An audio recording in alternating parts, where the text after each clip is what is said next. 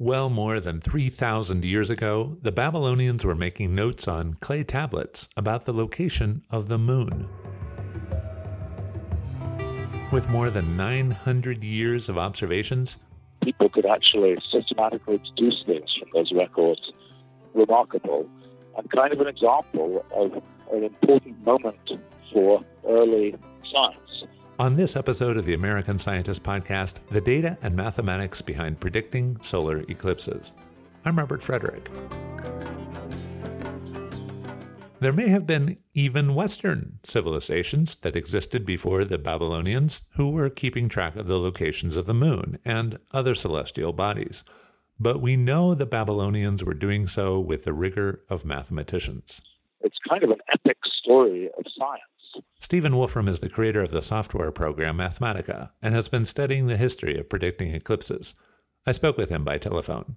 It's probably one of the longest-running, most successful stories in the history of exact science. In Western civilization, that story appears to begin with the Babylonians. It surprised me that the Babylonians got as far as they did. The fact that a civilization could keep records for 900 years and not lose those records, and that people could actually systematically deduce things from those records, I consider remarkable and kind of an example of an important moment for early science. Wolfram says that the Babylonians noticed, for example, that the moon's phases repeated themselves every 29.53 days. They noticed also an anomalistic month when the moon sped up, and that's about 27.55 days, which turned out to be because the moon, as we know now, is in a slightly elliptical orbit. The Babylonians also noticed the moon had an inclination to its orbit, so that the moon went above and below the plane of Earth's orbit around the sun. And the cycle of that happening was about every 27.21 days. Putting it all together, it's kind of mind-boggling, but around the time that Socrates was sentenced to death and was drinking hemlock, the ancient Babylonians had noticed that about every 18 years, using today's terminology, those 3 different cycles of the moon lined up. So every 18 years, the moon is in the same position relative to the sun. So if you knew the exact date of a solar eclipse, well, then you could pretty well predict there'd be another one in 18 years. Though it doesn't always work out, for a variety of reasons, and does nothing to tell you where the eclipse will be seen on the Earth. You can see a modern-day representation of this cycle courtesy of NASA on our website, americanscientist.org. And then, people like Ptolemy, who famously put the Earth at the center of the universe at about 150 CE. He kind of took his cue, I think, from Euclid. So Ptolemy had the idea that he would prove theorems about astronomy, and he was right about that. I mean, Ptolemy, on a more global level, had kind of the wrong theory of the solar system. He thought the Earth was at the center and things like that. But when it came to the geometry that he worked on, he got it absolutely right. And it actually didn't matter. I mean, in modern mathematical terms, the fact that he put the Earth at the center of the solar system as opposed to the sun was just kind of a change of coordinates. It didn't really affect his geometry theorems. So when Copernicus introduced the sun as the center of the solar system in the year 1543, it didn't lead to any real advance in the mathematics of predicting solar eclipses. No, Stephen Wolfram says, the next big advances took the invention of calculus. And in 1702, although he hadn't solved what was then being called the problem of the moon, Isaac Newton published his 20-page theory of the moon. The methods that even people like Euler were using. So after Newton. And later Lagrange and Laplace. These are very energetic uses of calculus.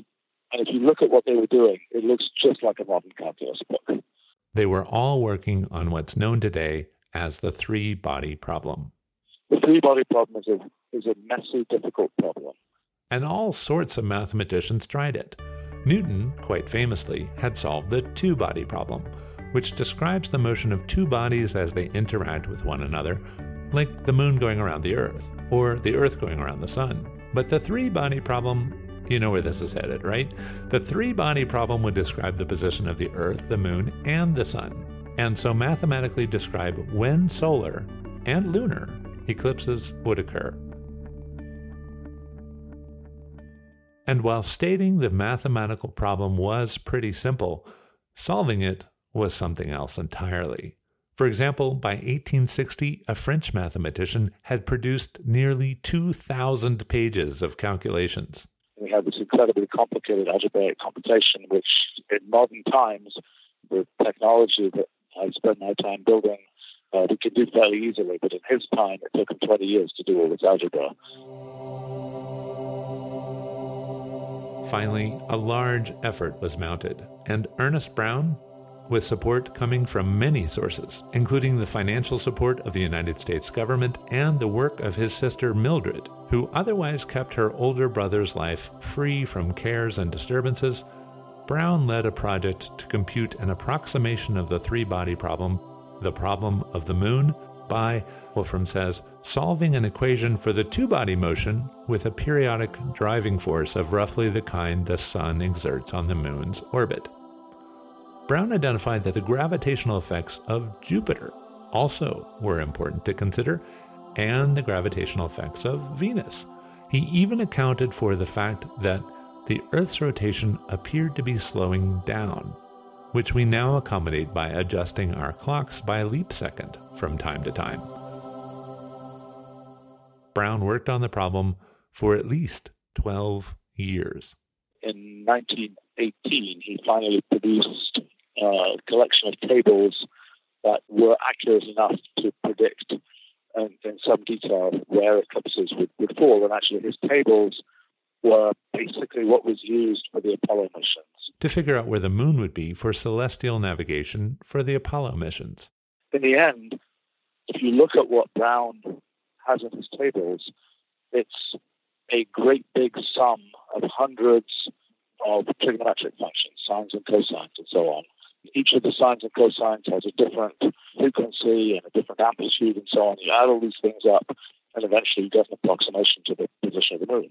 And in 1925, when a total solar eclipse was predicted and seen over New York City, the New York Times proclaimed that the Moon, quote, was about 4 seconds late in blotting out the Sun, end quote.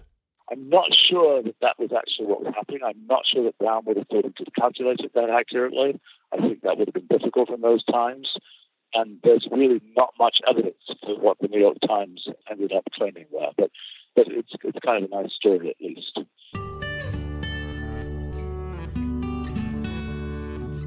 With the invention of the modern computer, the three-body problem can now be solved numerically quite accurately. And so the difficulty that remains in calculating the exact moment of a total solar eclipse is in measuring all the parameters, including which mountain on the Moon may or may not be in the way in the very last moment before totality. To figure out how the rays of light can kind of make it in between mountains or hit a mountain and don't make it out and so on. So that's kind of the final effect. And I think if we could get that effect really nailed down, we probably could be accurate to 0.1 seconds. So even with all the technology, all the computers, all that we can measure, the closest Wolfram thinks he can get is to within 1 second. Oh, yeah. It's a bit complicated mess. So how close was he and his team, which included people at other locations along the line of totality in case there were clouds where he was? Wolfram himself was in Jackson, Wyoming, where it was clear, capturing it on video and using it to measure light intensity to find the moment of totality. Here's a bit of his analysis of that, using the number of frames in the video his team captured. As the Moon kind of bites into the Sun, there will be a linear decrease in light intensity. So right there, so that's the total eclipse. That's when the light went to its lowest value, and that's exactly what you would expect. Those were the frame numbers, which was 8025. So what we had predicted was frame 8065, which is a difference of 40 frames, which is a second, roughly a second. Which is pretty close, given that the Moon's shadow was traveling at about 2,000 miles an hour in Wyoming, or around 1 kilometer a second. To me, it's remarkable that we can compute as accurately as we can to within perhaps a second when the moon is going to line up precisely with the sun and we're going to get our total eclipse. But I think the thing that's most interesting to me is looking at the history of how we got to the point of being able to do this. It's kind of an epic story of science. Wolfram wrote a version of that epic story on his blog. You'll find a link to it on our website, americanscientist.org. You've been listening to a podcast from American Scientist magazine, published by Sigma Xi, the Scientific Research Honor Society. I'm Robert Frederick. Thanks for joining us.